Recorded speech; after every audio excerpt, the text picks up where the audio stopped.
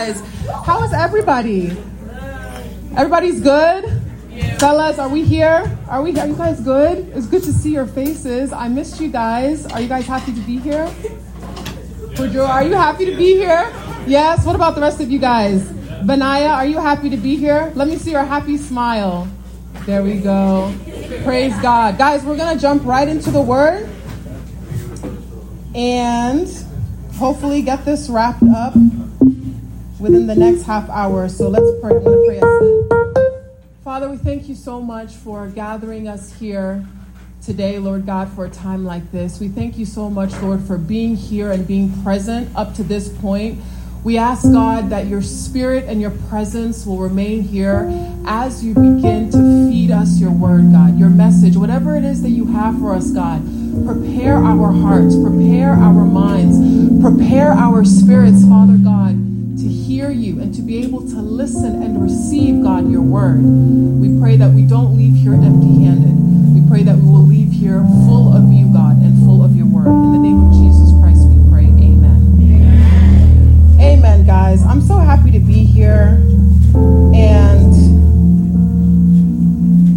I'm really happy to be here, and I'm even more excited about the word that God has prepared for you all today. The word that God has prepared. Now, before I get into it, I want to make sure that I'm not doing any of this in vain, okay? And for me to know that none of what I'm doing is in vain or is falling on any deaf ears, I want to know what you guys learned last week. I want to know who taught, and I want to know what you guys learned. So, does anybody have an extra mic floating around? Thank you, Na. And we'll just go around and we'll talk about what you learned. Stand up, be loud, be bold, and tell us what you learned.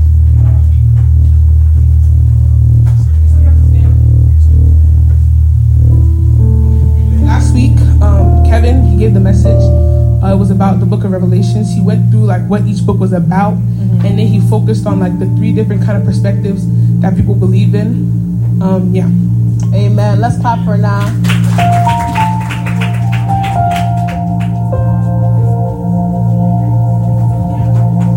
Kevin was telling us about the theories of the end time. Well, not theories, but like what people say and what is true and what's not true. So just give us a little breakdown about that. Amen. Let's get one more person. Okay, we'll do Amma, and then we'll do another person from this side. Yes.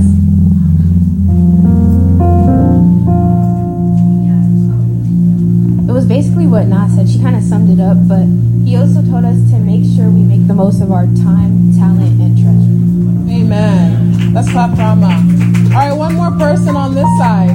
Anybody? What did you guys learn? Anybody?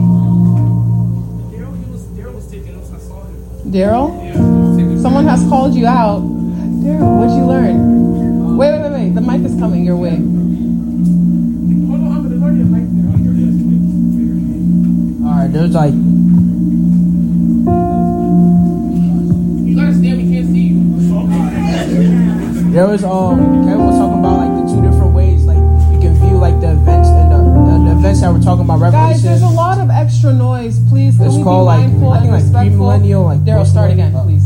All right, so Kevin was talking about like he was talking about like, the two ways to view like the events of Revelation. I think one way was like premillennial and like the other was postmillennial. Okay. And, like premillennial means like I don't know if I'm mixing them up, but like premillennial means like the events are yet to come, but postmillennial means they already came and we're just waiting.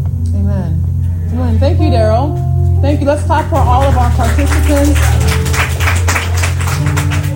God bless you guys. I want you guys to keep that up and keep yourself in a space where when people are up here and they're preaching and they're giving you their time and they're giving you the word of God, that you're taking notes and you're documenting it. And then when you go home, you pray on it. If you have questions, you write it down and you follow up whoever the teacher is, so that you guys are getting enriched and you're getting filled with the word, and that it would be useful for you in every aspect of your life. Amen. So the theme I hear this month is fight on. pressing on into radical faith. Okay? That's the theme. Fight on. We are pressing into a radical faith. Okay? It's a faith that the world doesn't understand. It's a faith that a lot of us aren't used to. In fact, a lot of people would probably call it delusion. A lot of people would call it something that is not normal, because it's not what your eyes can see. It's what your heart and what your spirit believes. Amen? So the word is going to be taken from Mark chapter 5, verse 21 to 43. And it's a pretty common passage, but we're going to break it down and we're really going to understand how this scripture gives us the invitation to have a crazy, radical faith. Again, it's Mark chapter 5, verse 21 to 43. And if you have an NIV version, I'd like you to stand up and read that version. Afterwards, I'll read my version, which is the New Living Translation. So we'll have two different translation and readings of this scripture. Again, Mark chapter 5, verse 21 to 43. And if you're there, just say amen. And if you can, with an NIV version and a mic, please stand up and read the word.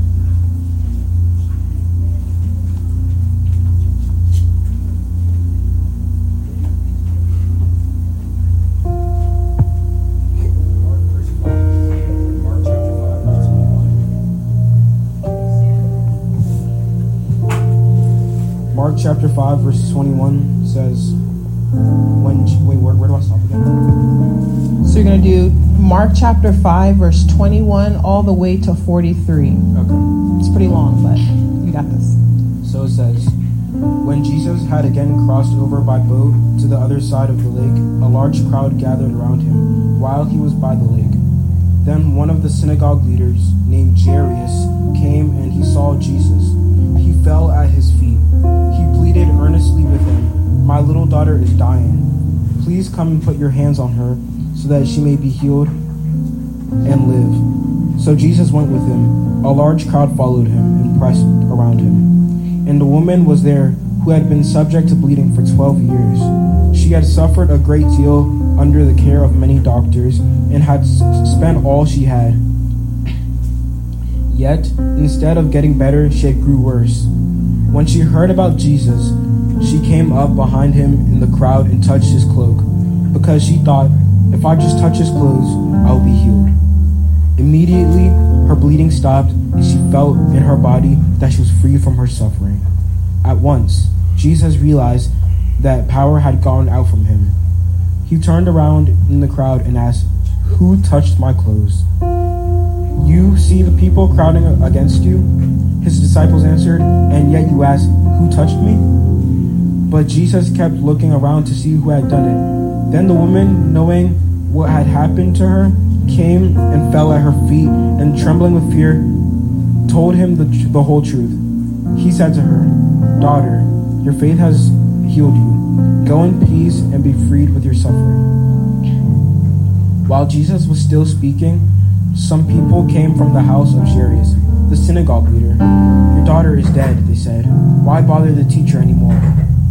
Overhearing what they said, Jesus told him, "Don't be afraid, just believe." He did not let anyone follow him except Peter, James, and John, the brother of James. When they came to the home of the synagogue leader, Jesus saw a commotion with people crying and wailing loudly. He went in and said to them, "Why all this commotion and wailing? The child is not dead, but asleep." But they laughed at him.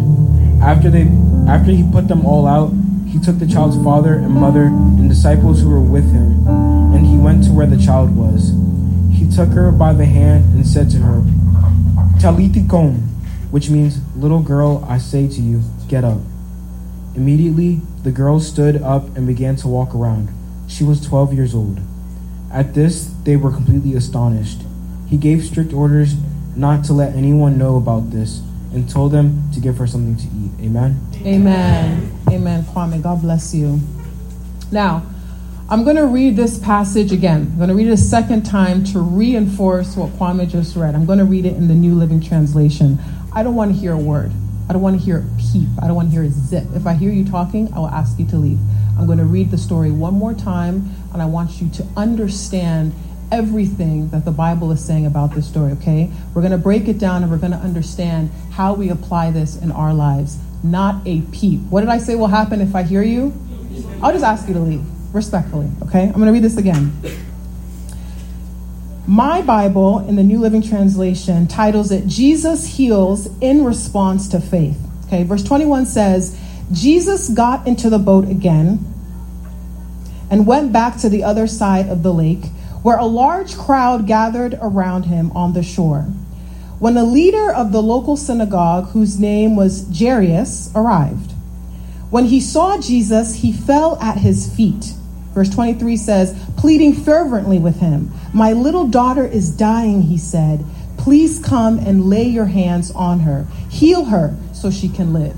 If you guys need a visual of what that looks like, I know we've all been following the news, okay? And even if you don't follow the news, you're on social media, you're on TikTok, you're on Instagram, so you see the conflict that's happening in modern day Palestine, right? With Hamas and the Israelites, or the Israelis, if you will, okay? The images that you see of parents holding their sick or ill or even deceased children, right? Those images, I want you guys to imagine that. If you need a modern sort of illustration of what's happening right now, okay? Jesus is just doing his thing. He's moving through the crowd, and the Bible says that a church leader, someone from the synagogue, approaches him, and he's desperately pleading with Jesus to heal his sick child. And I mean, none of us will really understand the weight and the significance of that until we actually have a sick child. But let's keep reading. The Bible says that Jesus went with him, and all the people followed, crowding around him. A woman in the crowd had suffered for 12 years with constant bleeding. I mean, this woman, she's different. 12 years of constant bleeding. And, you know, God being so faithful, God being so interesting. This might be a little TMI, but like, I am currently bleeding. It's the time of the month for me. And this is day 1, okay? Yeah, roll your eyes, whatever. I don't care. It's a thing. You guys had FLE, like family, life, whatever, education. You guys know what that is, so don't get uncomfortable, okay? I am bleeding, and it's day 1 of my bleeding. And I remember thinking to myself, like, I was having all of the symptoms prior to that, right? And I was wondering, like, where is my period, right? It's finally here. But the Bible now characterizes this woman. We don't really know her name. We don't really know too much about her background. But we know that as Christ is getting ready to heal Jairus' daughter, there is a woman that presents with him that has been bleeding for 12 years. Ladies, we bleed for 4 to 7 days and we complain about it like it's the worst thing in the world. This woman has been bleeding for 12 years nonstop. She has sought medical experts' opinion and help and treatment, and nothing has worked. In fact, it got worse over time. Bleeding for 12 years. And you know, the Bible is, you know, pretty generic, keeping it very sort of like to the point. But we know that when you are bleeding for that long, there are a lot of other ailments and symptoms and deficits that you have as a result of that. She must have been iron deficient. And if you or anybody that you know is iron deficient, you are constantly sluggish. You are weak. In a lot of different places you ache, right? This misery that this woman has to endure for 12 years, no hope. The Bible says she hears of Jesus and she thinks, you know what? This is my only shot. It is now or never. So as Jesus is getting ready to go to Jairus' house, the Bible says that he is met with this woman. She suffered a great deal from many doctors, and over the years she had spent everything she had to pay them, but she had gotten no better.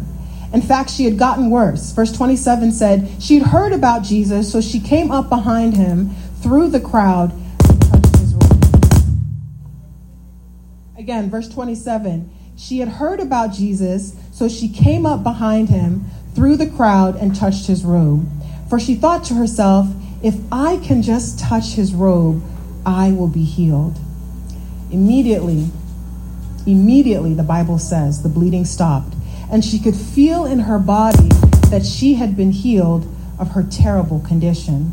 Verse 30, Jesus realized at once that the healing power had gone out from him. So he turned around in the crowd and asked, "Who touched my robe?" His disciples said to him, "Look at this crowd pressing around you. How can you ask, 'Who touched me?'" But he kept on looking around to see who had done it. Then the frightened woman, trembling at the realization of what had happened to her, came and fell at his feet and told him what she had done. He said to her, "Daughter, your faith has made you well. Go in peace. Your suffering is over." Amen. Verse 35 says, while he was still speaking to her, messengers arrived from the home of Jairus, the leader of the synagogue. They told him, quote, "Your daughter is dead. There's no use troubling the teacher now." But Jesus overheard them and said to Jairus, "Don't be afraid. Just have faith." Then Jesus stopped the crowd and wouldn't let anyone go with him except Peter, James, and John, the brother of James. Verse 38, when they came to the home of the synagogue leader, Jesus saw much commotion and weeping and wailing. He went inside and asked, "Why all this commotion and weeping? The child isn't dead. She's only asleep." The crowd laughed at him, but he made them all leave, and he took the girl's father and mother and his 3 disciples into the room where the girl was lying. Holding her hand, he said to her, "Talitha cum," which means, "Little girl, get up." And the girl, who was 12 years old, immediately stood up and walked around. They were overwhelmed and totally amazed. Verse 43. Jesus gave them strict orders not to tell anyone what had happened, and then he told them to give her something to eat. Amen. What an incredible story about faith, guys. What an incredibly powerful, touching, moving story about faith. This is not a parable, right? And a lot of times Jesus spoke in parables and in parallels so that people could understand what the kingdom of heaven was like. But this is not a parable. This is a true story, right? And we're seeing here in Mark's account of what that story looked like in his eyes. A very powerful story, really 2 in 1, about the power of this crazy radical faith.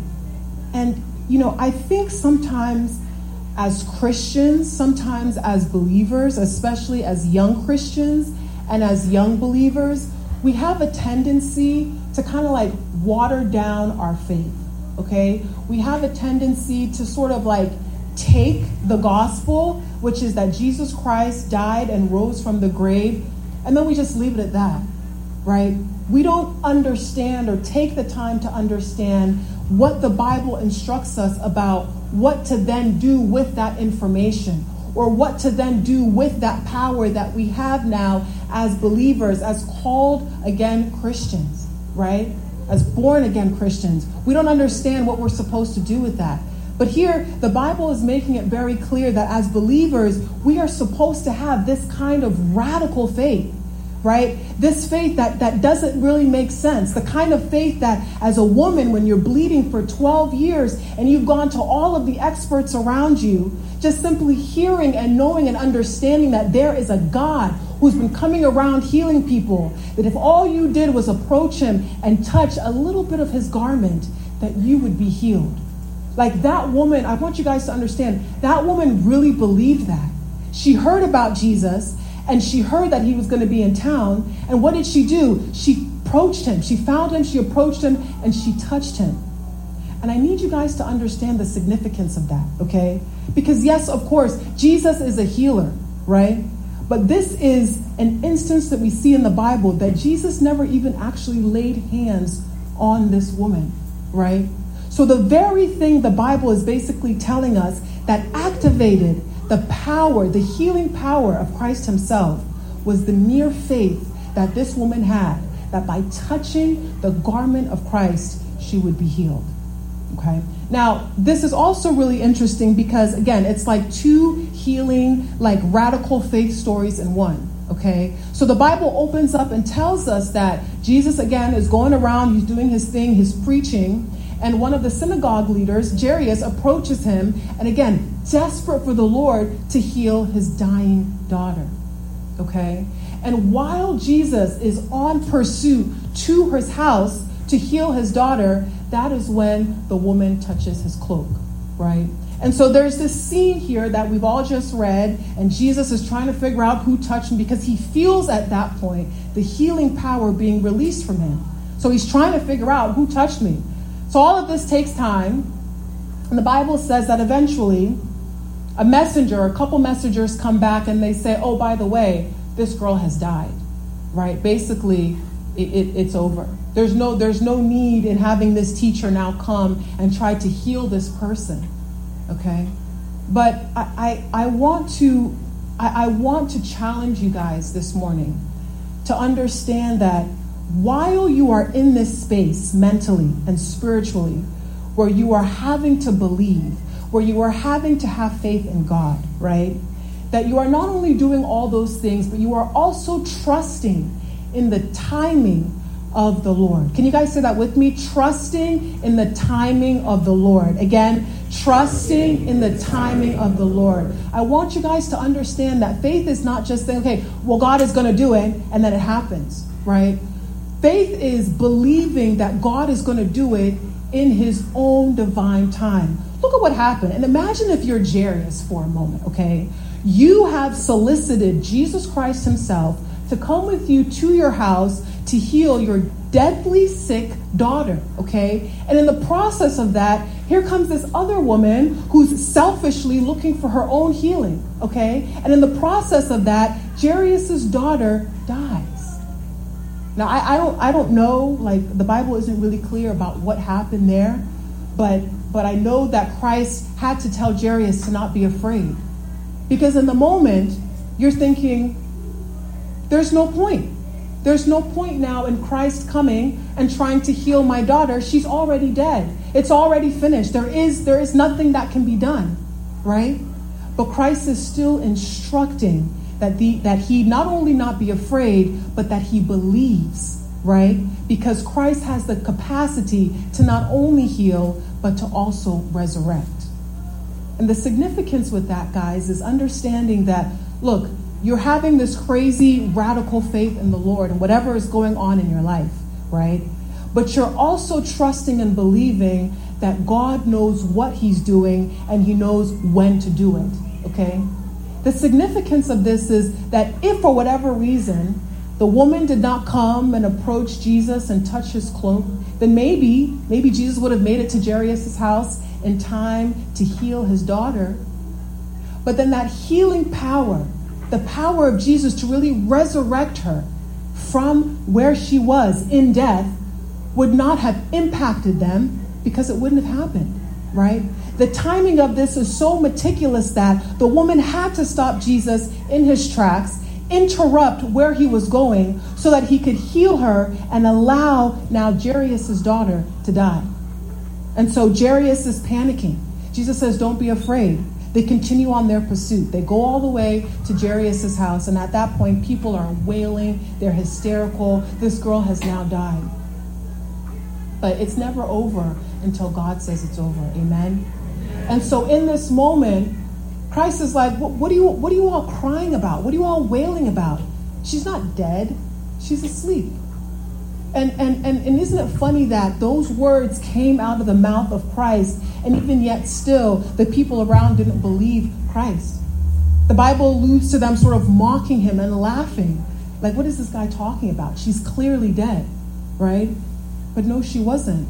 He sacked them, and he brought in his heavy hitters, Peter, John, James, and he left the scene where everybody else was, asked the parents to come into the room, and he simply calls on the girl to get up. What happens? She gets up. That's it. Like, that's all your faith can do, is literally resurrect you. Resurrect anybody you know from a situation or a circumstance that you have deemed dead. From a situation or a circumstance that you think there is no way of overcoming, right? If you have that kind of crazy, radical faith to believe that God and Christ is still in the business of healing and resurrecting, then it will happen for you, right? It's not going to happen in your time. It's not going to happen the way you want it to happen. It's not going to look the way you want it to look. It's going to happen exactly the way that God has orchestrated it and ordained it, right? If you don't believe me, ask Patricia and Olivia, right? Recently, their father was severely ill. And I remember going to the hospital and looking at our dear uncle and thinking, oh God, this is not good. Nobody knew what was going on. The doctors couldn't articulate like what was happening. Nobody understood. But I happened to arrive on a day where I think their aunt was in town and her husband was in town. And he said, let's get up and let's just pray. And it wasn't so much the prayers that I witnessed that was so powerful. It was the faith of this family binding together and believing that, look, these experts, these doctors who went to school for 4, 5, 6, 7, 8 years, these people who are learned, right? These people who don't understand or know what's going on, right? Telling us one thing, like we're good. We're good. Because we serve a God that is powerful. We serve a God that is mighty, and we serve a God that can do all things. And to this day, nobody even really knows how it happened. It was the healing power of God, and it was the faith that this family had in the midst of something so scary and something so uncertain that brought their father through that. And look, I believe we all have similar stories like that. It may not be to that extent, right? But where is it in your life where you feel like it's done or it's over with? Where do you feel like you are crippled or you're crutched or that there's some sort of setback? Maybe your grades are not up to par. Maybe you really hate your family dynamic. Your parents don't get along, or you live with a single parent, and so it's just really hard and there's a lot of tension in the house. Maybe you're dealing with a really nasty or mean friend group and you're feeling like, you're the odd man out. Maybe you're dealing with different things and circumstances in your life where you think you can go to all these other places for healing and resurrection. Guys, I'm here this morning to tell you and encourage you and remind you and instill in you that it was Christ when the woman needed healing. It was Christ when Jairus' daughter needed to be resurrected. And it remains Christ when you need him to do any of these things in your life, right? The world will try to tell you that, the encyclopedia, maybe Google, maybe TikTok, maybe your friends, maybe even a doctor will have the solutions, right? But we've lived and we've seen and we've experienced that all too well that they don't always have the answers, right? And so the one thing that we can be sure about, that we can set our boots in the ground for, is the belief and the faith that Christ is able to do all things still today. And do you know why Christ wants us to have this sort of crazy, radical faith in him? It's because it greatly increases and positively influences the quality of our lives. Right? Because what good is it to be a believer and you are constantly living in a state of fear? What good is it to be a believer and you are constantly uncertain about what your next day holds or what the tomorrow holds for you? What good is it being a believer? Right? God did not promise that you would live in a world or even in a state where everything would be peaches and cream. No, that's never the case. What God has promised you and what God has given you is the ability to have this internal peace and this internal understanding that if you can trust in the Lord, if you can put all of your faith in God, and you can have this sort of crazy, radical faith that really shakes you and rocks you and even has people looking at you like you are crazy, like you are delusional, then God will surely do it for you. If you don't believe me, just ask Theo. If you want to, one day ask her about her testimony. Ask her what she has been through in having to endure and having to walk and having to trust and having to have faith in the Lord through all of the highs and the lows that life throws at you. Just ask her. Ask her one day what it means to have crazy, radical faith. That when the devil and the world and the circumstances of life try to sweep you up off your feet, you know that you can remain grounded in the Lord because he said it, right? And it's not enough, guys, to just say you're a Christian, just to say you're a Christian. You have to believe these things. And not only believing it, guys, you have to exercise these things that you believe.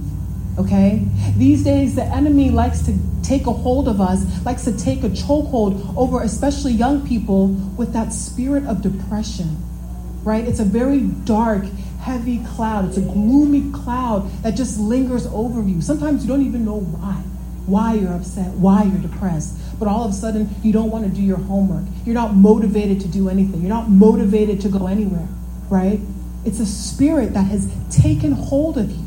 Right? A spirit that wants you to believe that it's done, it's over. And the thing is that spirit continues to gain momentum the longer you allow it to persist. And so year one, the woman is dealing with blood. She's like, okay, well, maybe I can do something about it.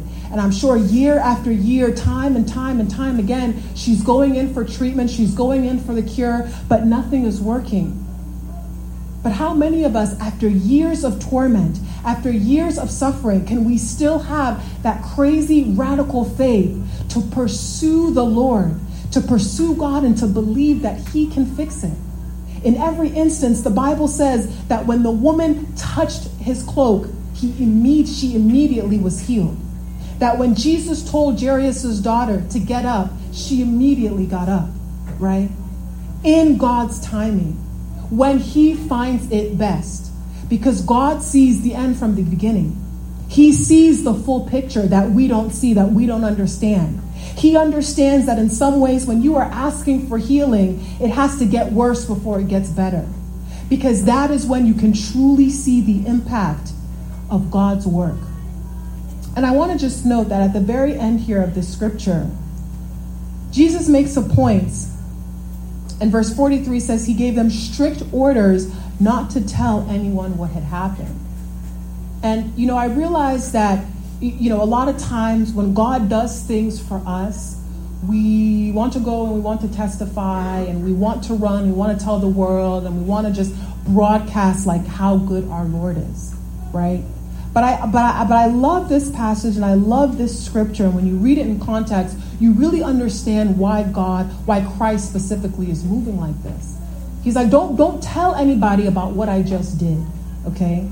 Because Christ is in a season, he's in an era of his life where he is doing full-blown ministry, okay? Full-blown ministry.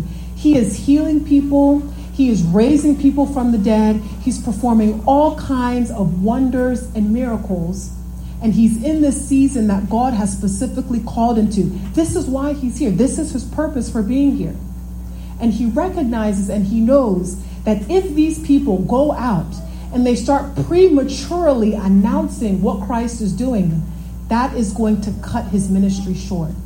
Okay, you have to remember the times that Christ is living in, okay? The very fact that he was nailed to the cross was because he was charged with being blasphemous, right? Going around saying he's the Son of God, going around performing miracles. How dare he? And at the time where Christ is living, this was a major threat and a major danger to the Roman Empire. And so Christ is like, look, I don't need you to go around and broadcast this just yet.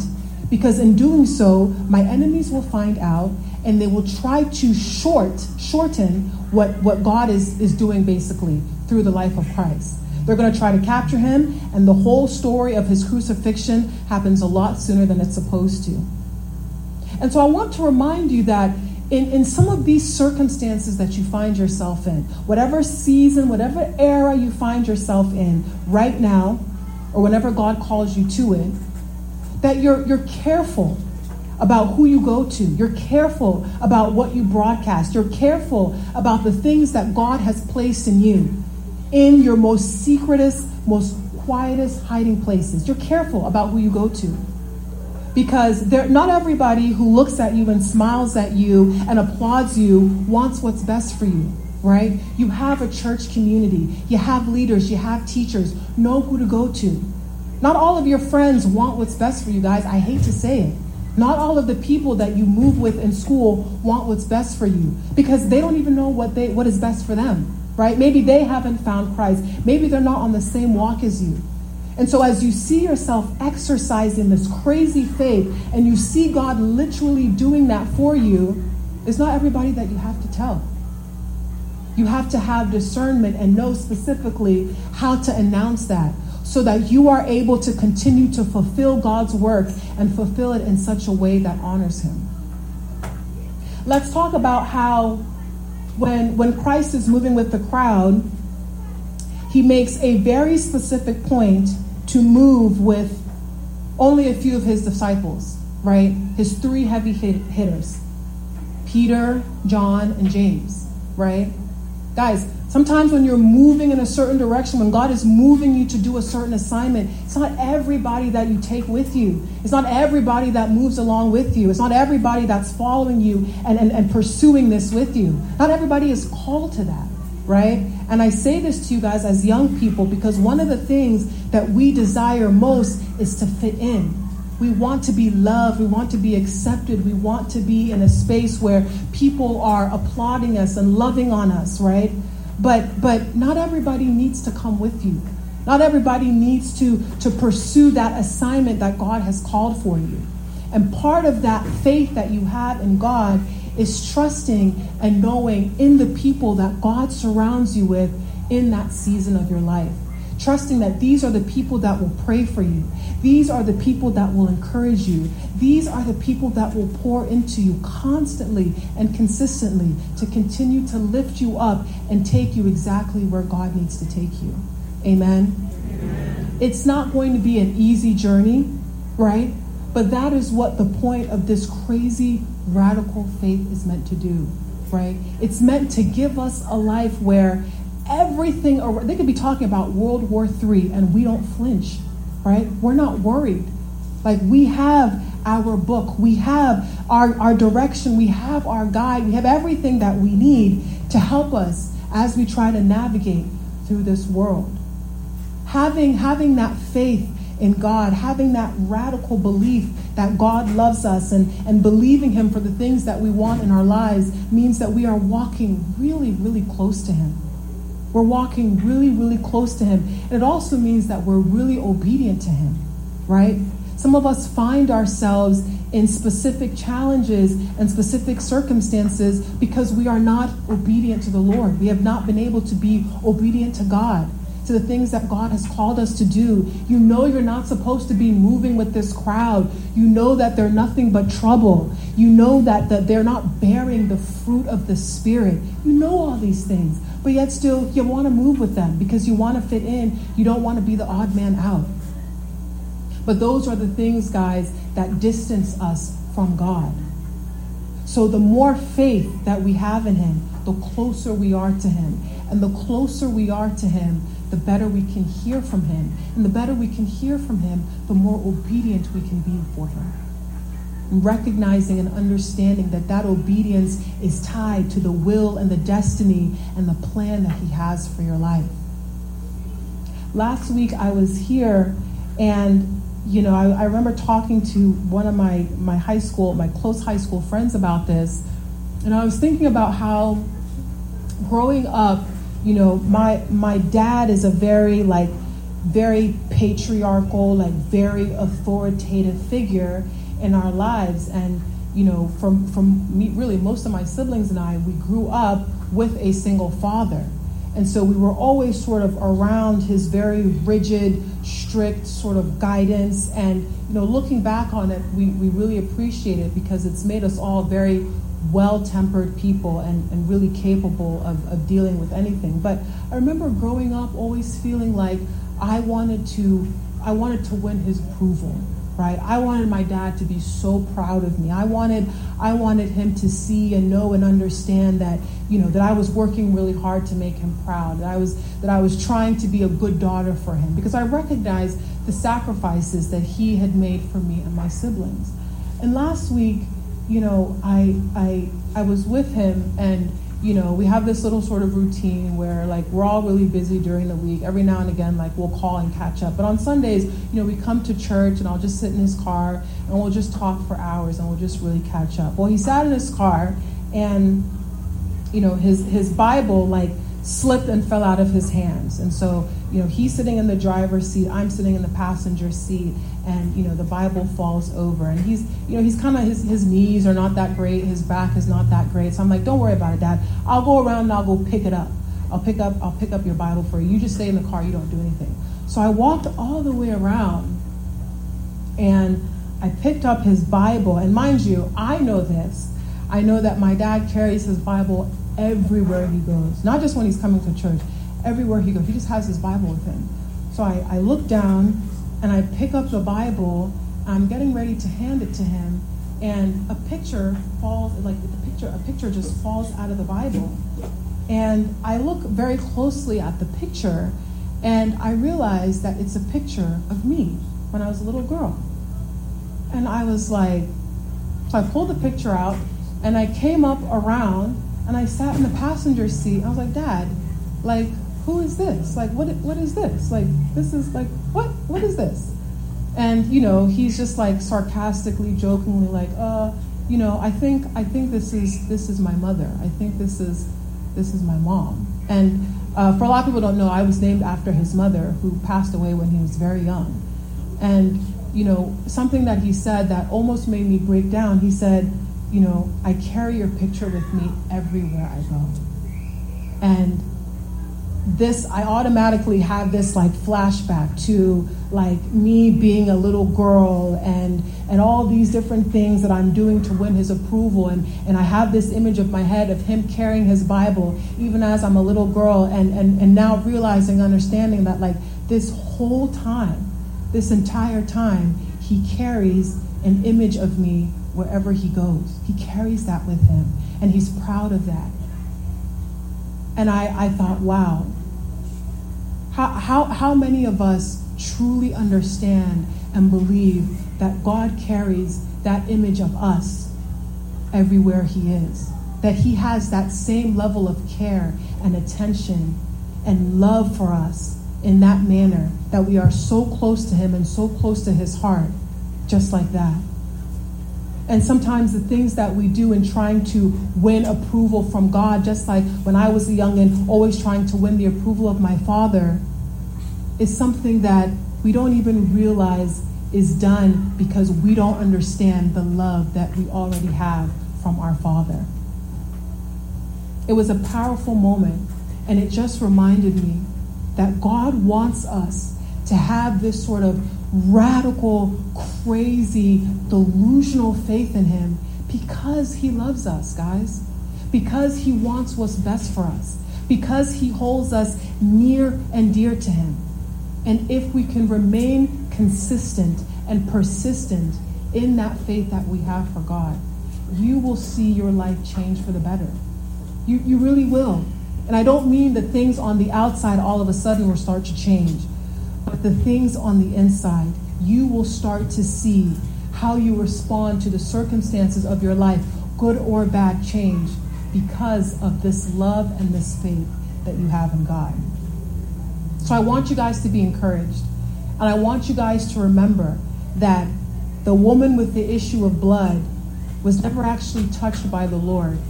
The Bible says that it was her faith.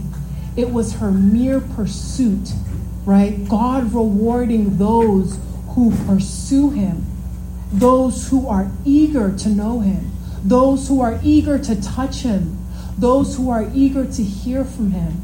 Like, those are the people that God rewards. And if you can be that person, just watch how your life starts to change. Watch how God starts to do it for you.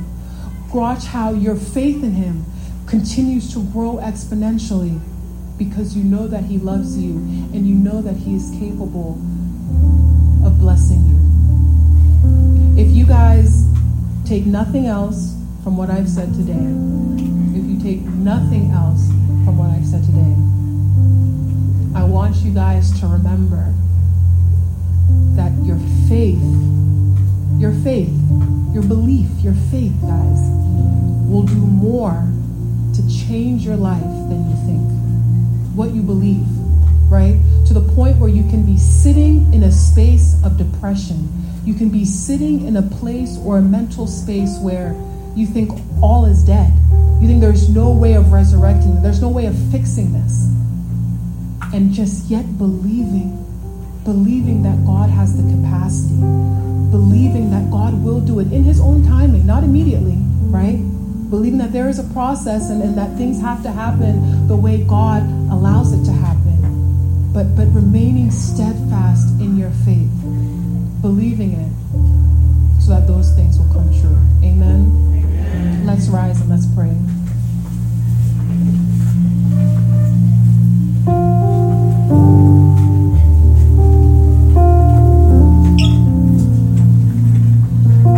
You guys, I don't know what you're dealing with at home. I don't know what you're dealing with internally. I don't know what your challenges are, what your struggles are.